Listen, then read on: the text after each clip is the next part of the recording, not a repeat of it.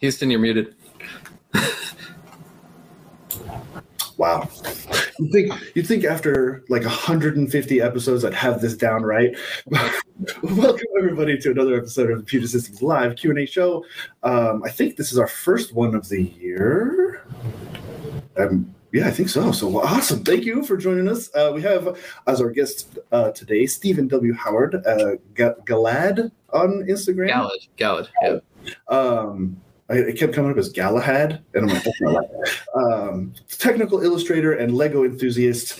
This is going to be a lot of fun because I'm personally interested and excited on both of those things, technical illustration and Lego. I wanted to mention this before the stream, but I noticed your A-Wing and shuttle in the background. I have Millennium Falcon at home. You have the large one? The big one, the cube. Yeah, the big black cube. Yeah. Jealous. Sorry. I was a little jealous. I'm like, oh, you got the A-Wing. That's jealousy for me. But I'm like, yeah. So I always like to start, just in case anybody doesn't already know, give us a little intro of who you are and what you do. So I'm Stephen Howard. I'm from California, and I am a professional 3D animator and technical illustrator for a company called Maxar. I animate and illustrate satellites and spacecraft and other various space things for our marketing team and for the greater Maxar. And on the side, I am an overly obsessed Lego enthusiast, and I love doing digital Legos when I can. Yeah. So, and that's like, okay, so that was part of what interested me and inspired me to invite you onto the show is the Lego side of thing. And then as I mentioned before the stream, as I started to kind of research more about who you are and what you do, I got super stoked about the technical illustration stuff because, man, cutaways and exploded views and all that kind of stuff is just super cool and interesting. Even if I don't really understand what it is that's going on, it looks so cool. And so we'll kind of touch on that a little bit, but I definitely want to focus more on the digital Lego and the 3D animation and that side of the thing, because that is why you have a system from us. And so I guess let's start there. What were you? Why did you need such a hardcore system for digital Lego? So a couple of years ago, I started getting into digital Lego because I didn't have too many Lego out here in California, and I just wanted to design a set idea. Some people may have seen it, but it's the Gemini capsule from NASA, and that got 10,000 supporters on Lego Ideas. They didn't accept it, but it got 10,000 supporters. And so that kind of opened me to the realms of digital Lego, and I was like, well, since I don't have my own enough Lego pieces at home, like, well, maybe I can explore other ideas. And so I just kept pushing and going into different contests. I had an iMac at the time, and it was semi-sufficient. If you use Bricklink Studio, the program of my choice for digital Lego, you can pretty much have any machine. But I also use Cinema 4D. I learned Cinema 4D from my company, Maxar, and I just really love the software. I love being able to build things in 3D. And I realized I could export from Bricklink into Cinema 4D. Oh, cool. And so then I started playing around with that, but the render engine, I got introduced to Octane, and iMacs just don't have the graphics cards. CUDA enabled graphic cards for Octane. So then I built a Hackintosh, and it is by far the most technically challenging thing I've ever done in my life. I wouldn't recommend it for most people. And about a year ago, Adobe forced my hand into getting a Puget because they required updating from High Sierra to, I think it was like Mojave. And I could do that on the Hackintosh, but there was a great risk of losing everything on that machine.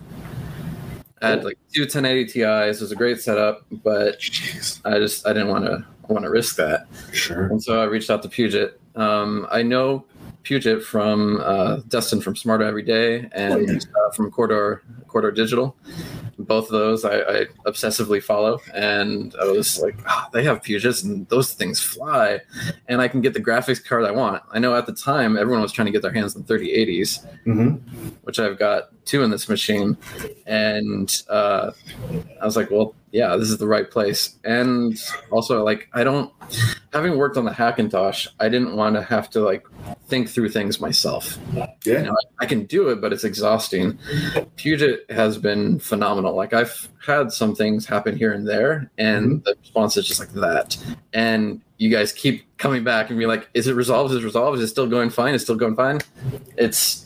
I can't recommend you guys enough. It's been amazing. Best computer company out there. I love to hear that, because the highlight's a good point. It's not your job to know all that stuff, to jump through all those. Like you said, you can, but man, what a hassle! Like that's I mean, it's like being a traditional artist, a traditional painter, and you don't want to have to like keep preparing your own stuff. Like, that's not, you want to create. Or even like Lego, get a Lego set. I don't want to have to like keep trying to figure things out on my own. If I'm going to build a Millennium Falcon, like, there it is. Have all the pieces ready for me. So yeah, that's why I moved to Puget, and it's enabled me to do crazier and crazier things, because I always feel like I'm pushing the limit of what I can do. And now I'm trying to learn how to scale things back, because I'm at the point where I always feel like the hardware should be, you shouldn't be worrying about your hardware, and like the hardware should just fly for you. But eventually you're going to hit a wall with software, and I'm starting to hit the wall with my software. And that's just a given. Like, Cinema 4D can only process so much, or After Effects can only think through and process so much, or Photoshop, etc. And that's where I'm hitting my wall, and I'm okay.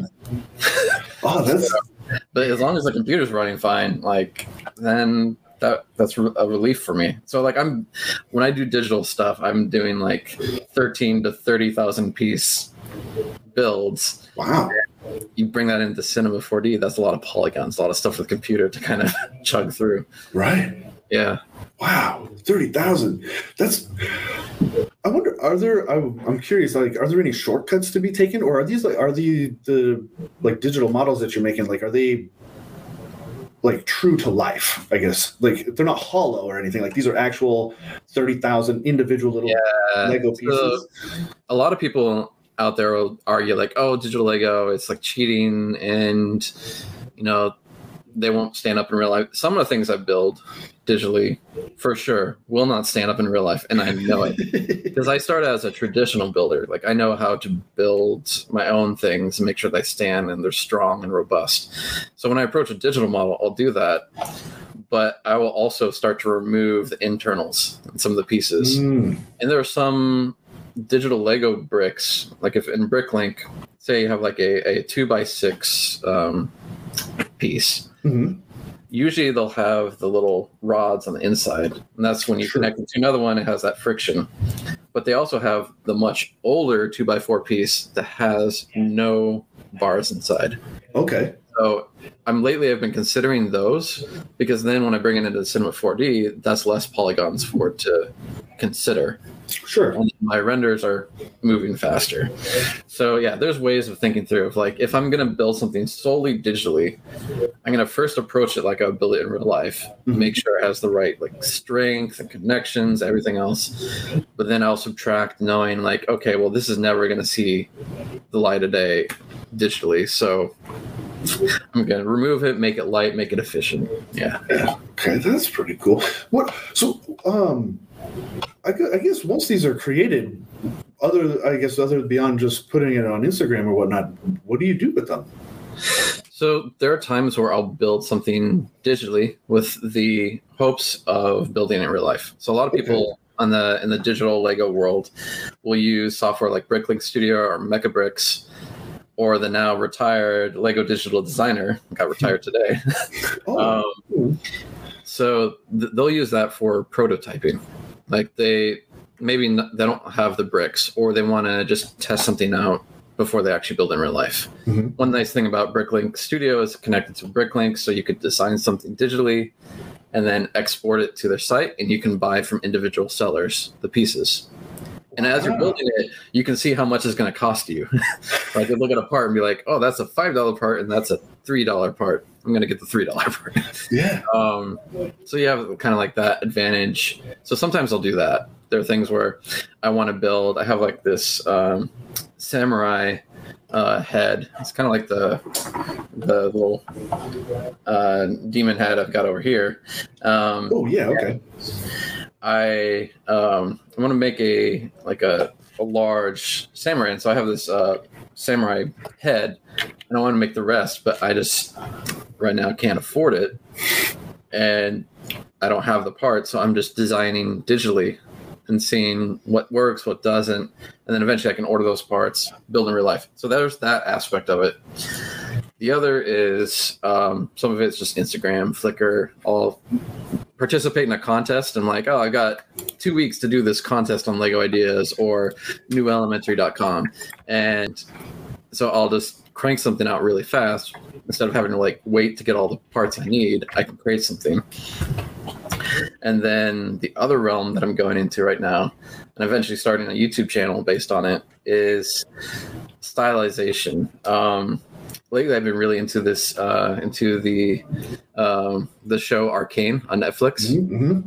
And the animation studio behind it, Fortiche, said something that I've been really in line with lately, is that they were saying something to the effect of like 3D, a lot of people try to do realistic stuff like you see in Marvel movies or other films. And it's still valid. Like, people still should do realistic looking 3D animation.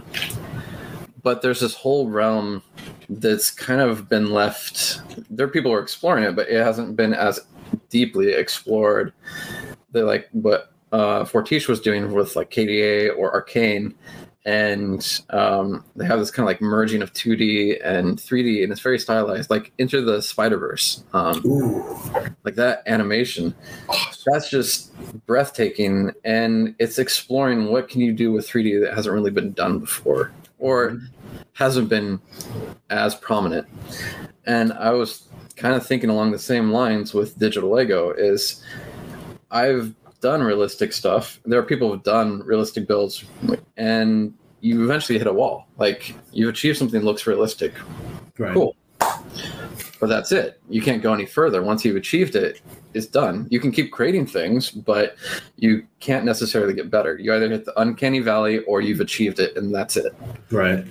But as far as like a stylized look, that is limitless. You can eat your heart out. Like, just go down that road and explore. And so lately I've been going into that and seeing like, how can I get a more artsy look? So I've been using Octane and Arnold, and I've been layering them on each other in After Effects. Yeah. Maybe not the most efficient way, but it achieves this really cool look, because Arnold has great toon shaders. Octane has really great ability of light emission, and okay. I feel it's pretty fast as well. Yeah. And I don't know Arnold that well. So I'm trying to learn all these software all at the same time. Yeah. And I'm just seeing what's possible with that. And through that, I'm trying to do like motion capture. I don't have a motion capture suit or anything like that. So right now I'm using Mixamo for rigs, but I want to see like different animations that can be done with it. Yeah. Oh, that'll be cool. Yeah. I suppose at this, you say you're, I suppose, is the channel, your YouTube channel, ready? Like, can I share it? Do you? So it is, the channel exists, but has nothing on it yet. Okay. It's called Digitally Assembled. I love it. And so it's a vacant channel on YouTube.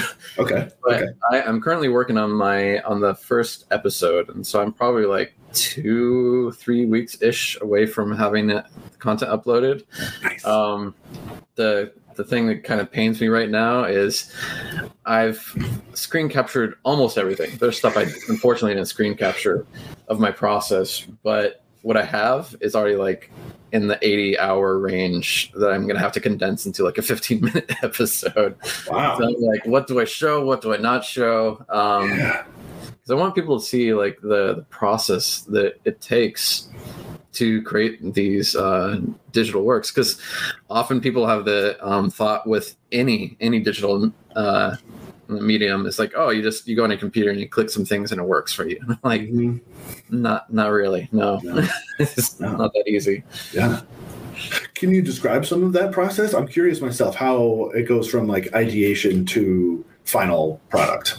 Yeah. So eventually I'll show like a little example of what I've been working on. But generally my process is that I'll build something in Bricklink Studio. Okay. It's a free to download software.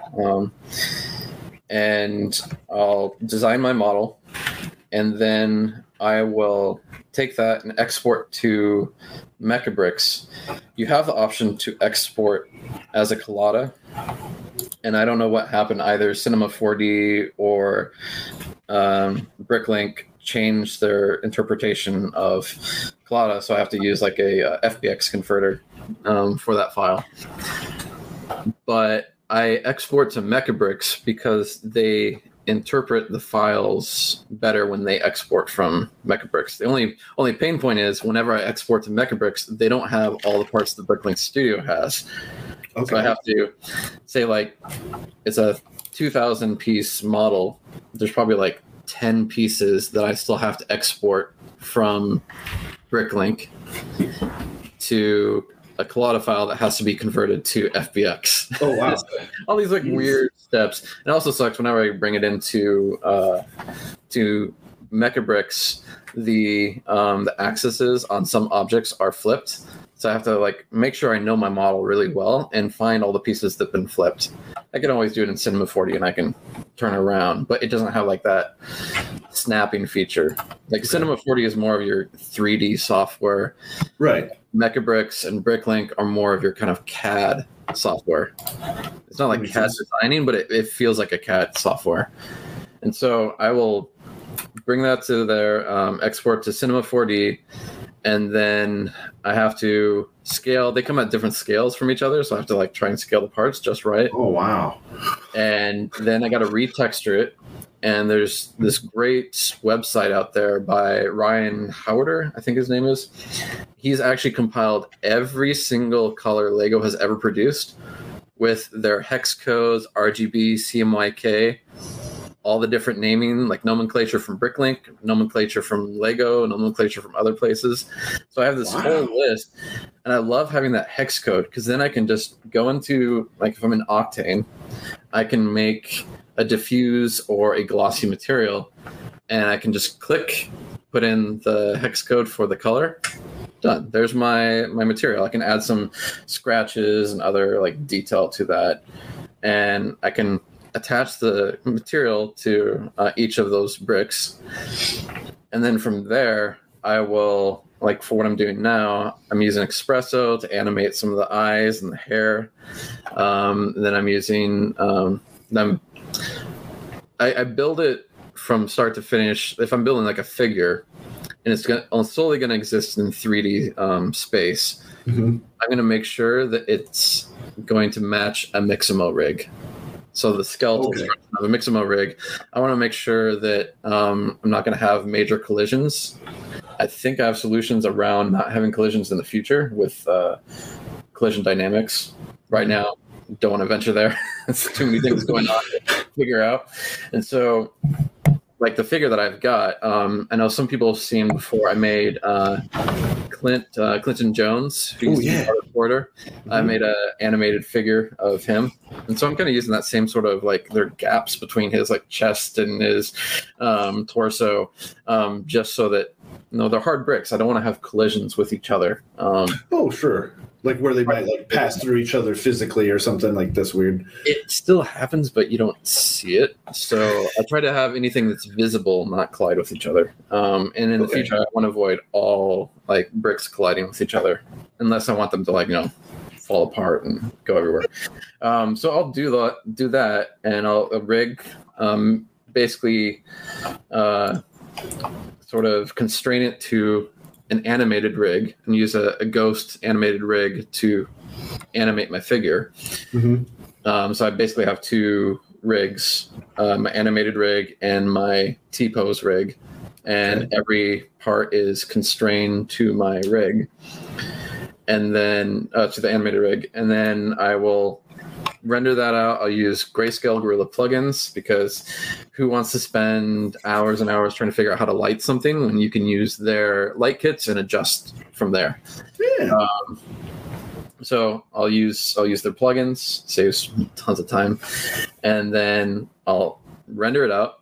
In the case of the thing I'm working on now, I'm using both Arnold and Octane. Right. Give my look, and then I will render them out as PNGs. Because I've discovered in the past, if you render as MP4 and it crashes, your file's gone. But if you render as PNGs, then you can take that whole PNG sequence into After Effects, and if it crashes at any point, and the computer's not going to crash, but Octane will crash, because Octane is touchy. Sorry, Octane. But if it crashes, then I can just restart on the frame that it crashed, and then take those extra frames. And then I learned it from my coworker. It was brilliant. I was like, this is, props to Moose, if you're listening, props to you for suggesting that. That helped make sure when crashes happen, I still have my file. And so then you can just import the sequence of PNGs into After Effects and do all the jazz there. And then that's my finished project. So yeah, a lot. Yeah, you see their little like either, but I'm just doing all those things to achieve this. Wow, all that, man, a lot of hoops. It seems a little. Well, I mean, it's what you got to do to get the job done. But you'd think that these things would all play together a little bit more nicely. There is a way. So. And I often suggest this to people who are just starting out in 3D. Mm-hmm. Do Blender. Blender is free. And if you have just beginning to understand 3D, go with Blender. It's perfect, especially if you want to do digital Lego. You can go for Mechabricks, and Mechabricks is integrated into Blender. Those two are friends. Oh, okay. They're friends. But as someone who is familiar with Adobe products, I originally started out with, so I learned 3D on my job about 2014. I went from doing 2D illustration to, hey, we need to have you expand into some of the 3D animation. Started with this program called Strata. Most people don't know it. It's very limited, very antiquated. Hate it. And I suggested my team getting Cinema 4D because I saw some other technical illustrators out in the field using it. And one of the companies we were partnered with at the time was using it. And so I eventually convinced my team to get Cinema 4D, learned it on the job. Nice. I mean, there were some stressful moments where my manager would come over to me and be like, hey, Steven, we have a robotics animation that this customer needs in 2 weeks. And I'm like, but I don't know how to do rigging. Yeah. So you have 2 weeks. And so I'd have to learn. And another reason why I went with Cinema 4D is there was so much material on YouTube that I could learn the software from that. Even to this day, I think it has some of the most amount of tutorials out there. Blender is probably catching up. Okay. But I enjoy the software because of all the resources to learn it. And it was, to this day, I still think it's one of the most intuitive 3D softwares out there. Oh, cool. That helps a lot. Yeah, it makes sense. Blender, I know Blender's improved their UI, but I still hate it. If you're familiar with Cinema 4D or Maya or 3ds Max, if you're even there, you'll understand what I mean by if you open Blender, you're like, where is everything? Why is it this way? And that's the prohibitor for me touching Blender. I've tried many times, and I just get so frustrated that I just like, I'm not gonna bother. There are other things I want to do. Like I want to learn Unreal, and so I'm going to dedicate my time to learning that instead of trying to learn this program that it's what's that term for, like the it's free and other people are contributing to it. Open source. Open source, yeah, it's one of those open source things, and tends to be the disadvantage of open source is UI is not great on open source platform. Yeah. That's to be fair, and I think Blender is amazing. So if you're listening and you're just starting out and you want to get into digital Lego, and you want to go beyond what Bricklink can afford you, do Blender, because you'll get awesome things and it'll be way easier and it's more integrated. But if you're insane like me, then you have to teach you how to go through the method of getting to Cinema 4D with digital Lego. Yeah. Oh man, that's pretty cool, man. Oh man, I'm curious about the technical illustration side too. So I guess as I try to avoid the whole like, how did you get started sort of questions, but I am genuinely curious. Like, were you just kind of one of those artsy kids from the beginning, or? Yeah, so I've always been artsy. Like originally, I wanted to work for the Lego company. That was like my dream job, but then I realized how difficult it was to get the job and how little they would pay you. That I was like, no. I pursued an art career. I went to Academy of Art from 2006 to 2010. And then during that time, I remember going to Barnes and Noble's when it was still in San Francisco, and I saw the book on the shelf and I was like, oh, this is it. This is what I want to pursue. Because I was considering doing concept art and narrative storytelling or narrative illustration. And that was super competitive. All my friends were phenomenal. My classmates have been working on Disney movies and working for like the Doom Eternal game. Like they're phenomenal artists. I just could not match their skill. Yeah. But this book I saw on the shelf was the Star Wars Cutaway and Cross Sections by Hans Jensen and Richard Chasemore. I think I had that one actually. Yeah. I remember growing up as a little kid, I didn't want to read. I wanted to look at the books and just see how things work, see the inside. I'm like, oh, this is amazing. And so when I saw that on the shelf, I was like, this is what I want to do. And especially in the book, they showed their process, how they made their illustrations. I was like, okay, I want to do. How do they get this job? I want to do that as my career. So I reached out to them. And I started reaching out to other technical illustrators through technicalillustrators.org. Oh, nice. Because Academy of Art it's a phenomenal school, teaches great illustration and other courses. But as far as like technical illustration, they didn't know how to teach me that. So I had to self-learn it, which I think is a good thing as an artist. Because if you have that motivation, that drive, then you're potentially going to get really good at it because no one's teaching you. You're going to go for it and you're going to learn how to do it. So yeah, I had to reach out and I had to start doing stuff on my own and figuring out how people did that. So I started out with like Adobe Illustrator, and I had like a freelance job where I did these like a satellite dish.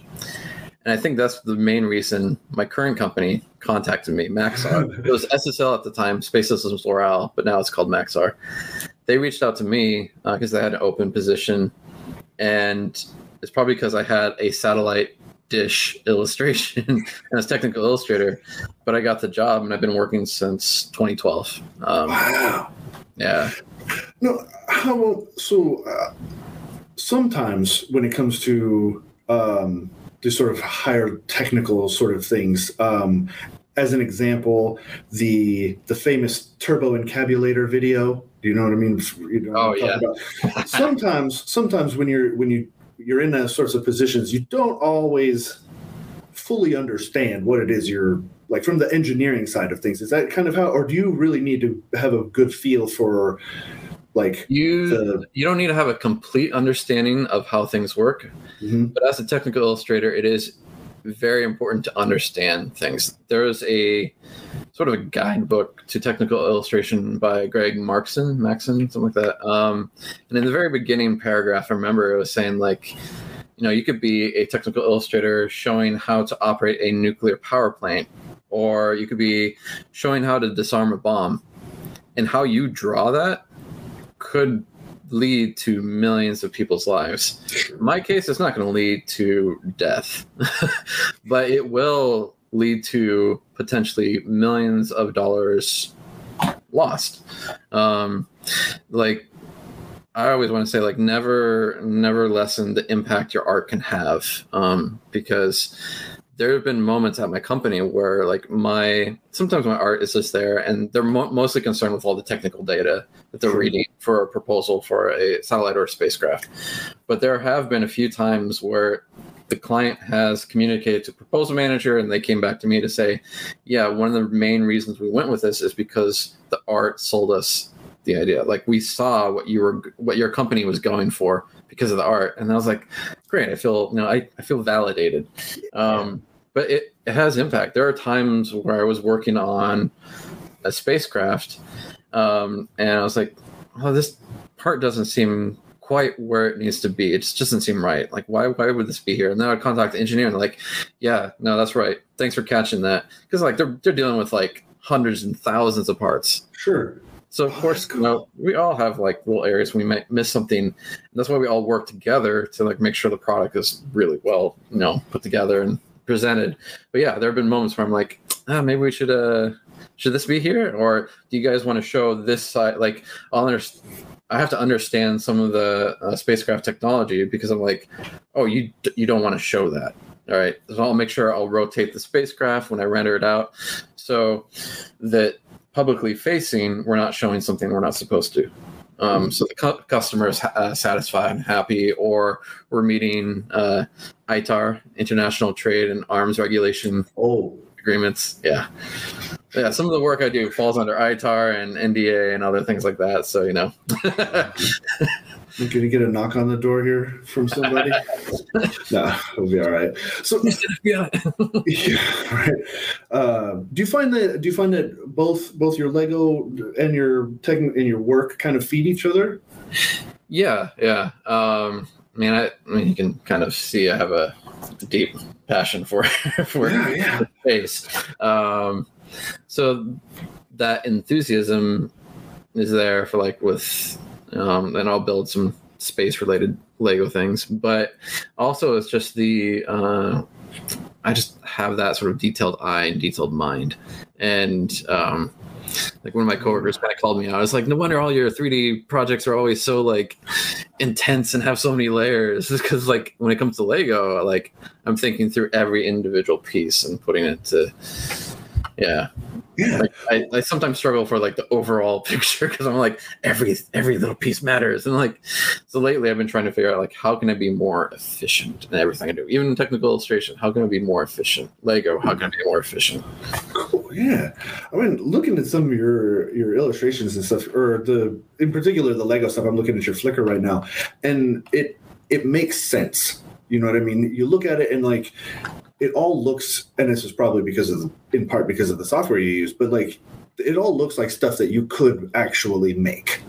Yeah, for the most part. It is weird or like, oh, that doesn't make sense. They don't make curvy bits or anything. Oh no, so yeah, that's one of the things I make sure to stick to is another friend I have in Australia who does digital Lego. He and I, one of the things like really gets on our nerves is collisions. We've seen some people in the digital community where they'll have like one piece colliding through another piece. I'm like, you can't do that. Yeah.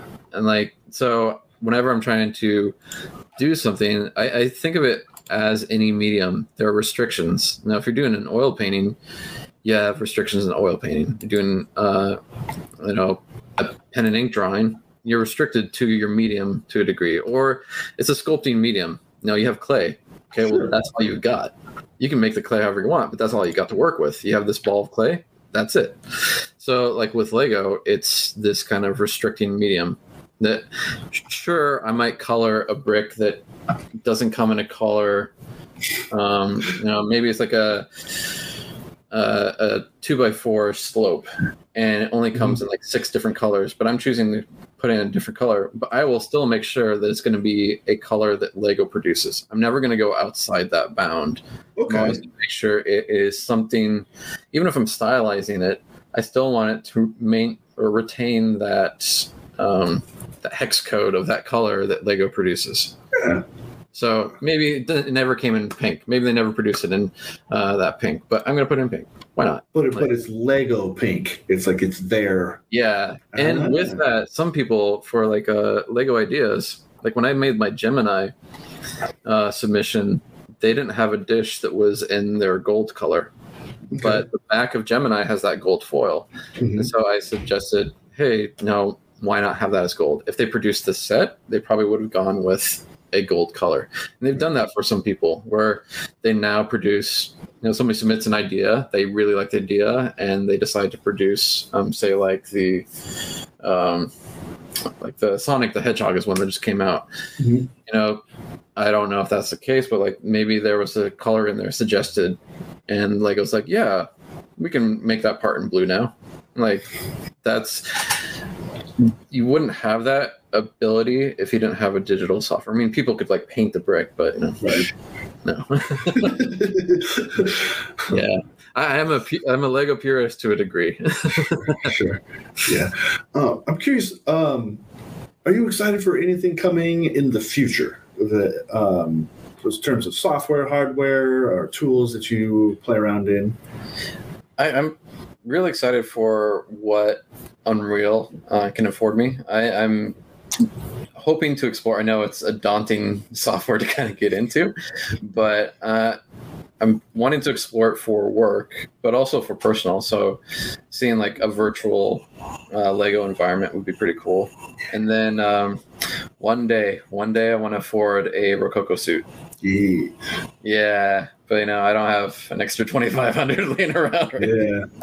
Oh, but if I get a Rococo suit, because right now I'm relying on Mixamo to rig, or the Cinema 4D rigs, mm-hmm. and I don't have an iPhone that can, with a LiDAR that can capture the do some motion capture. So a Rococo suit would be amazing, or even the Maxon moves. That'd be nice to have, because then I can create more Lego figures in the future and have do my own animation. I don't have to rely on someone else's existing rig. Yeah, but like I have some really cool projects planned in the future.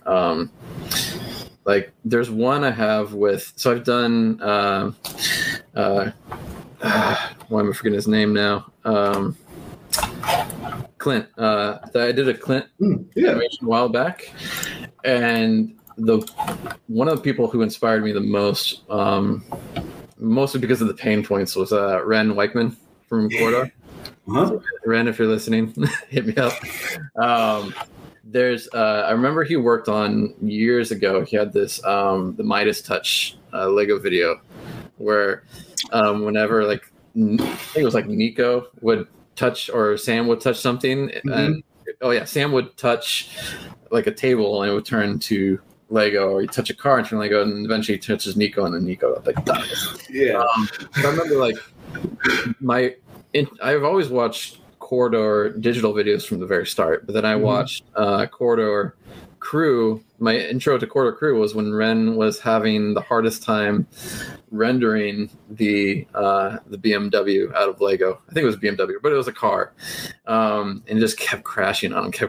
And I was like, oh, I can relate to you so well. And I started watching them since then for Corridor Crew.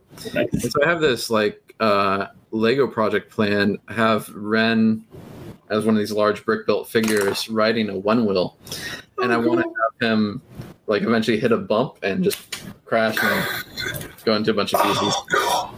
Because then that way I can learn collision dynamics. That's one thing as a self-taught 3D artist. I'm always learning how to do things, how to do it more efficiently, how to do different things. In general, I'm a 3D generalist. There are 3D artists who will do just lighting, or just texturing, or just modeling.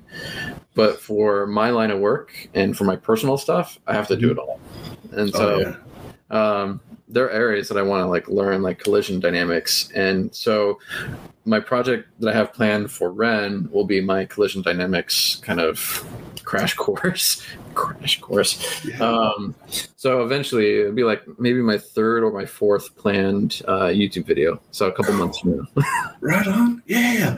I wonder how now that I'm thinking about it, I wonder how some of that was done. Because again, I'm fairly ignorant of this. I'm kind of audience surrogate in a way. Like, like, is that a trap code thing for the physics of how like they're bouncing around or falling apart? Or I know that there's other plugins and tools that kind of attach to like Cinema 4D and whatnot to, so like a building will collapse appropriately or that sort of thing. And I'm like natively Cinema 4D, I think it has stuff, but it is limited. Right. Where if you want to go further, you have things like Houdini, if you're a madman and want to learn that, or X Particles. And I want to get X Particles, but like the price of getting X Particles. So like those are my like wish list. It's like Rococo Suit and X Particles. Yeah. Because I definitely want to get into that. But I mean, X Particles is not just like the physics. You can do other really cool effects.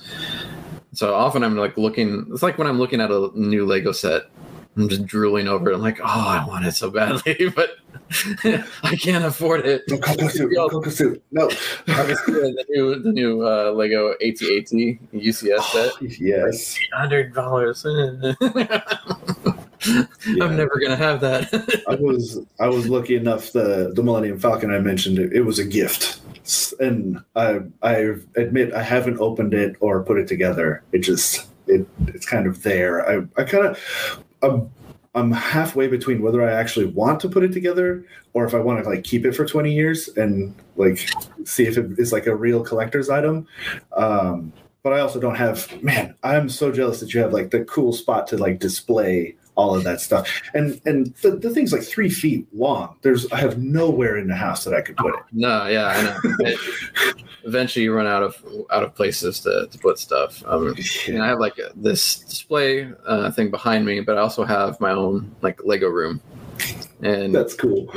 Eventually, I hope to have like a Lego shed, but where I can put both the computer and the Lego room together. But for now, I have like 2 separate spots. Yeah. How did you convince your lady to let you have a Lego room? Give me some advice on that, because we got lucky when we bought this house that had 4 bedrooms. Because it's crazy. Like I have my own Lego space, like an 8x10 room, and then I got this studio where I have the Puget, and then I have a work computer. It's a Dell with like 3 GPUs. I've learned the hard way that this house does not have the electrical wiring to support 2 computers rendering at the same time. I've actually tripped the power a couple times. I'm like, oh yeah, I can't do render farm or anything else. I can only run one at a time. It's like 5 GPUs. It's a lot of power consumption. Oh yeah. And this room gets toasty. Man, same. I have just my gaming PC, and if I close the office door after about an hour, it's like, cool, man, it's 110 degrees in here. It's crazy. So you got 5 in one room. Yeah. No way. No, that's crazy. Yeah, I have to say, I really have to encourage you to on your YouTube channel, because I think we're right in this perfect storm of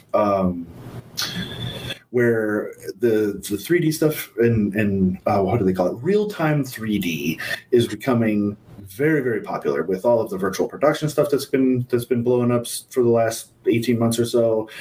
There's a lot of DIY motion capture and 3D, even just green screen stuff like Matt Workman's doing and things like that. So I think in particular, what stands out for me is a lady that we worked with. Her name is Gabriella.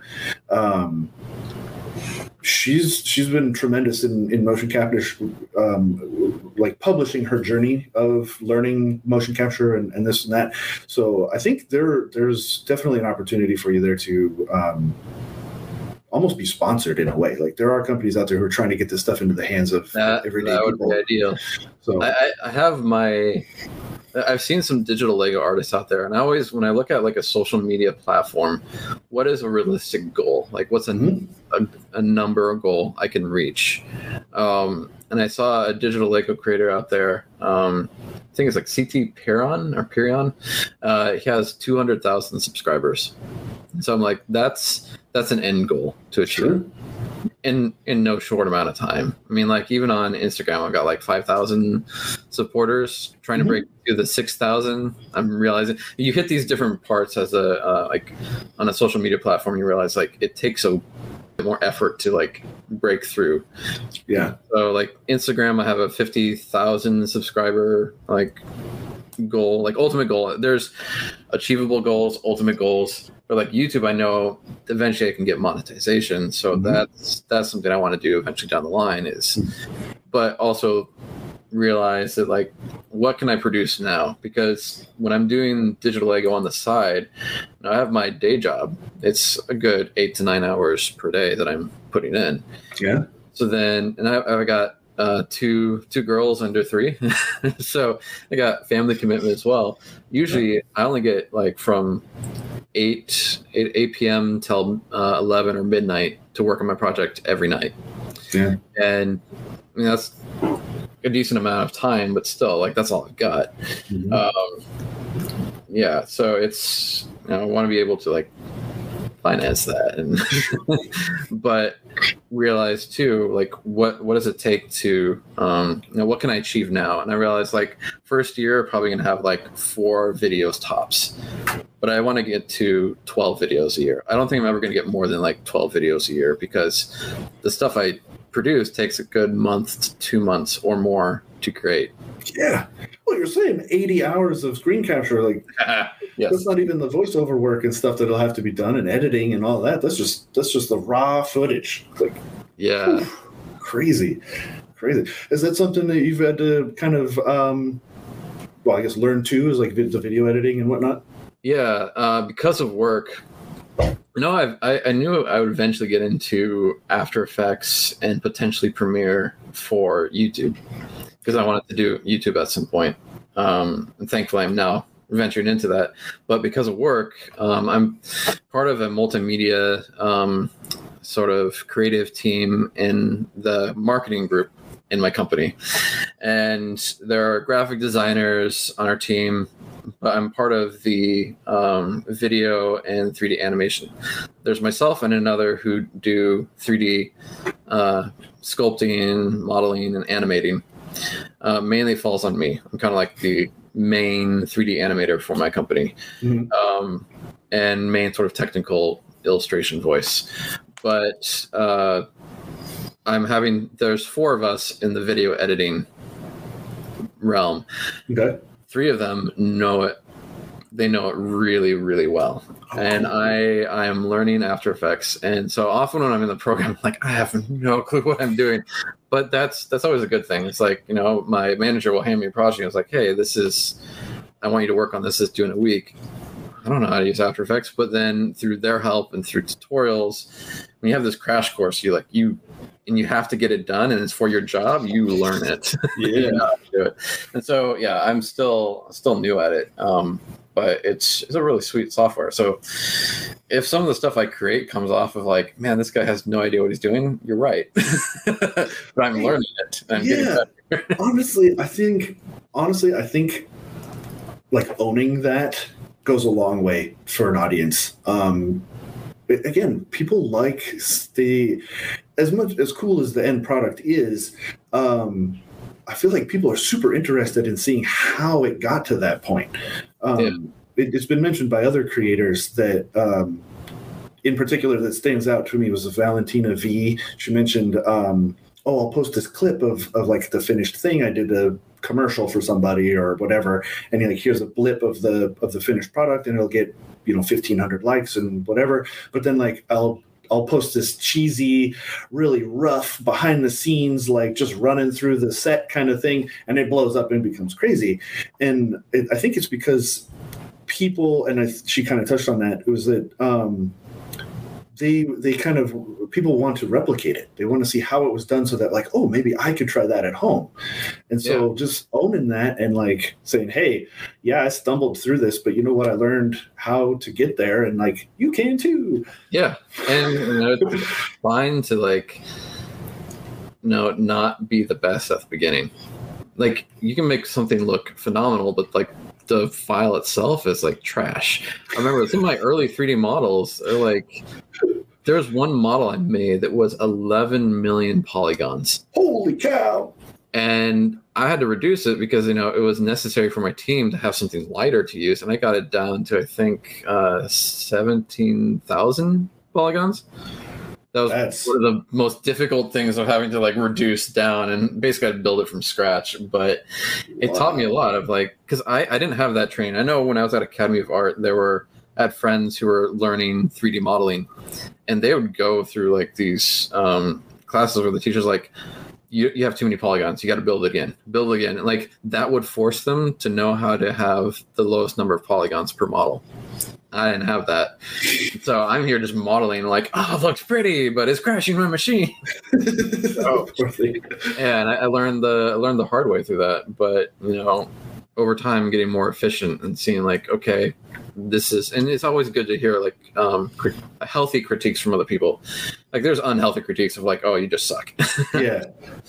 Ignore those. But if you get healthy critiques of like, hey, maybe you can, like I had one of my friends in Australia, I have my intro for my YouTube channel, and it's going to be redone anyway. I'm friends with this metal band. I even did a cover for their upcoming album, and he's going to create a song for my intro, which is awesome. So eventually I'm going to redo my intro. Right now I have something like from Pond 5 as my intro track. But I showed my friend in Australia this, and he's really into like motion graphics, and like it's kind of what he does for his job. And he's like, yeah, you should cut out some of this. It's like it's a little too long here, and you can. I was like, yeah, you're right. And so I'm still gonna show what I have, just because I already did it. But it's good to hear advice like that, because then this person's an expert in their field and they're right. Like, yeah, I need to reduce this. Or I hear from my coworker like, that model is way too heavy, or you're making this way too complicated, Steven. And I take that to heart. And like, yeah, next, either on this project or on the next one, I'll try to make it more efficient. I think that's something every artist is always trying to like achieve, or should be trying to achieve, is how can you minimize, or not like minimalist, but like how can you make something more efficient? And it's always interesting being in this space too, of having the disciplines, or trying to have the disciplines. Like you can be a sole 3D worker and not bother to label any of your layers and have just terrible layer management. And you can get away with that. And I sometimes do that, I have to admit. But when you work with a team, there's any moment like right now I'm on vacation, I have to make sure my files are usable by my teammates. They have to be able to understand without me telling them what this thing is. Like they can open up the file structure and be like, oh, I get it. This is this item. This is that item. This is how it was made. Yeah. So it's fun. Comment your code kind of thing, It's I constantly have to work on it because I get lazy sometimes. I'm just like, and then I open up a file I made like 3 years ago, and I'm like, what was I doing? That's it. Well, no, yeah, like it's not just, you always got to think about the next person, right? Because you might be. Yeah, you may be that next person yourself. You make it easier for the next person. And like that's something I do with digital Lego is I will, like the project I'm working on now, if you see on my Instagram page, I'm doing this, like it's for my YouTube channel. I'm doing this 3D animated like cyberpunk dude with like this spray paint mask.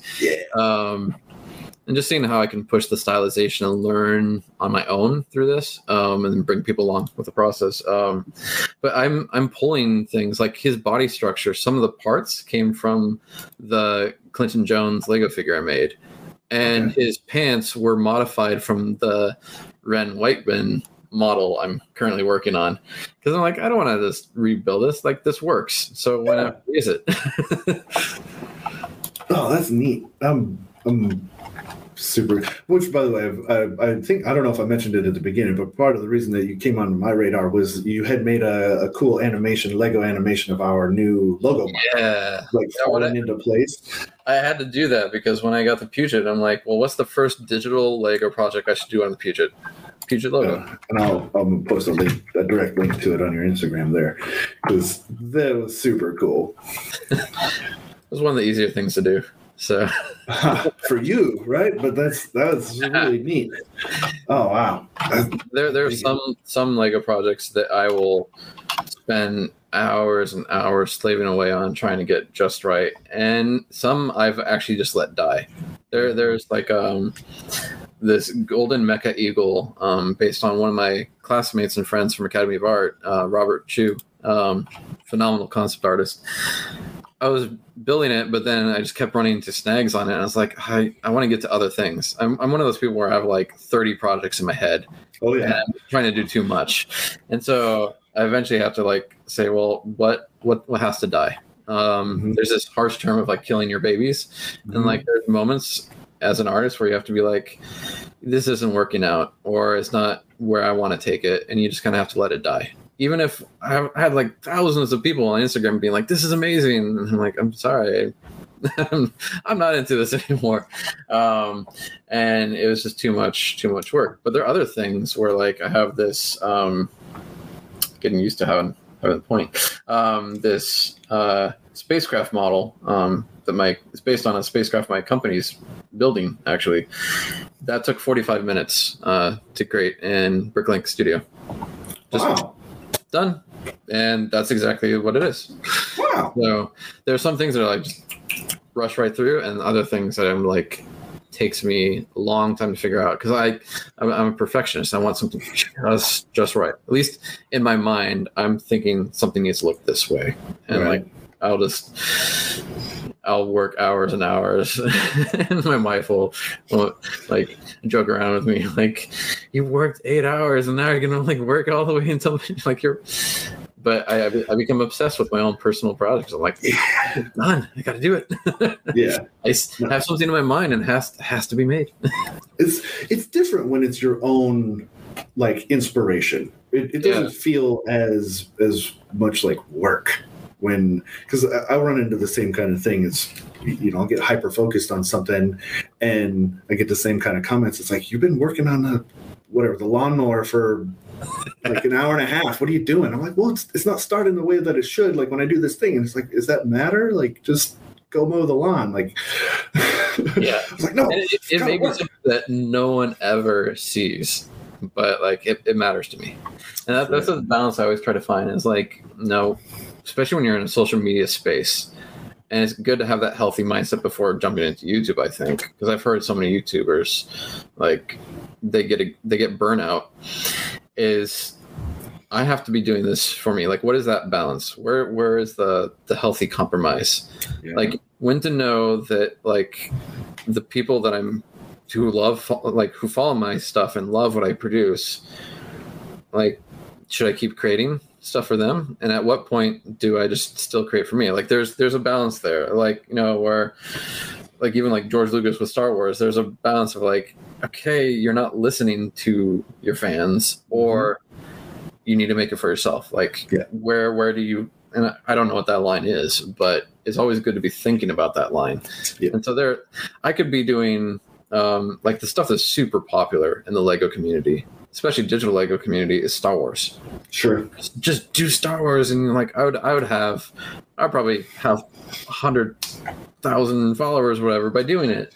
Some of my friends do, but that's not what interests me. Like, I will be creating my own stuff. I mean, I'll be making these giant Lego figures. Why? Because it's fun. No, I'm a big fan of the philosophy of do what you like to do, and it pops up in from other industries as well. Like even like Steve Jobs and Bill Gates, they're both in like old interviews and stuff. And it's like, you have to love what you do to the core of your soul, or you're going to burn out. You're going to give up. You're going to quit because it's not fun. It's not enjoyable. And I've seen it on Twitch where somebody, oh man, I'll play a game and they blow up because they're playing whatever. And then when they're like, well, okay, I don't want to do this anymore. And then they tank because that's all they were known for. And then, but I don't know. There's that constant pressure too. Cause like, I mean, I go through periods where like I gain hundreds of followers and then I like lose. And like I've lost, I mean, usually at the end of the year, I lose quite a bit of followers, but I've lost around like 300 followers. I'm like, oh man, what am I doing wrong? What do I got to do? And then I'm like, doesn't matter. My like ratio is down. I don't care. I'm going to create stuff that's going to be cool. And people, I think people are going to be like, whoa, this is different. Like that's one of the things that comes up a lot is like, oh, digital Lego. And what's the point of digital Lego? Why not just make it in real life? And yeah, I want to. It's expensive, but then like I'm now entering that realm that I was talking about earlier of like stylizing things, and that's where I feel like your argument is invalid at that point because like once you stylize it, like that's something you can't do in real life. Or I mean, and to all those haters of digital Lego, by the way, if you love the Lego movie, you gotta reconsider because that whole thing is digital. They were not gonna spend thousands of hours doing a stop motion explosion. No way.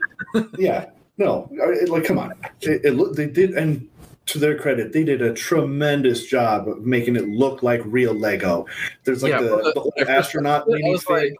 It's amazing. I first watched it and I was like, this is an amazing stop motion. And then I was like, wait, is it? And I did some research and I'm like, it's 3D. Yeah, but they did a really, really good job. It's all looks so cool. Seems like digital would let you experiment much more than physical Legos would. Sure. Yeah, that is totally true. And it allows you to, there's this fun relationship too of where you design something digitally. And there's been moments where you design something digitally, and even in Bricklink Studio, you have the option to test, will it physically stand up? Not the most accurate tool, to be honest, because then you build it in real life and like, no, it doesn't actually hold water. But you learn through that, and it's never a full substitute for the real thing. Sure. And like, visual effects are never a 100% substitute for like actually just going and filming something, but sometimes you just can't achieve what you want to do. Like even a simple scene of like a stunt or whatever, like maybe that stunt is just too dangerous, so you're gonna have a digital performer instead of a real performer, right? Otherwise you could kill your stunt performer. Like sometimes you need VFX for simple things, and so 3D has its own purpose, and I'm excited of like what I can produce, but I'm also excited to see what other people like. If some of the 3D digital Lego artists out there that I know, if they start exploring stylization as well, it's going to be super cool. Yeah.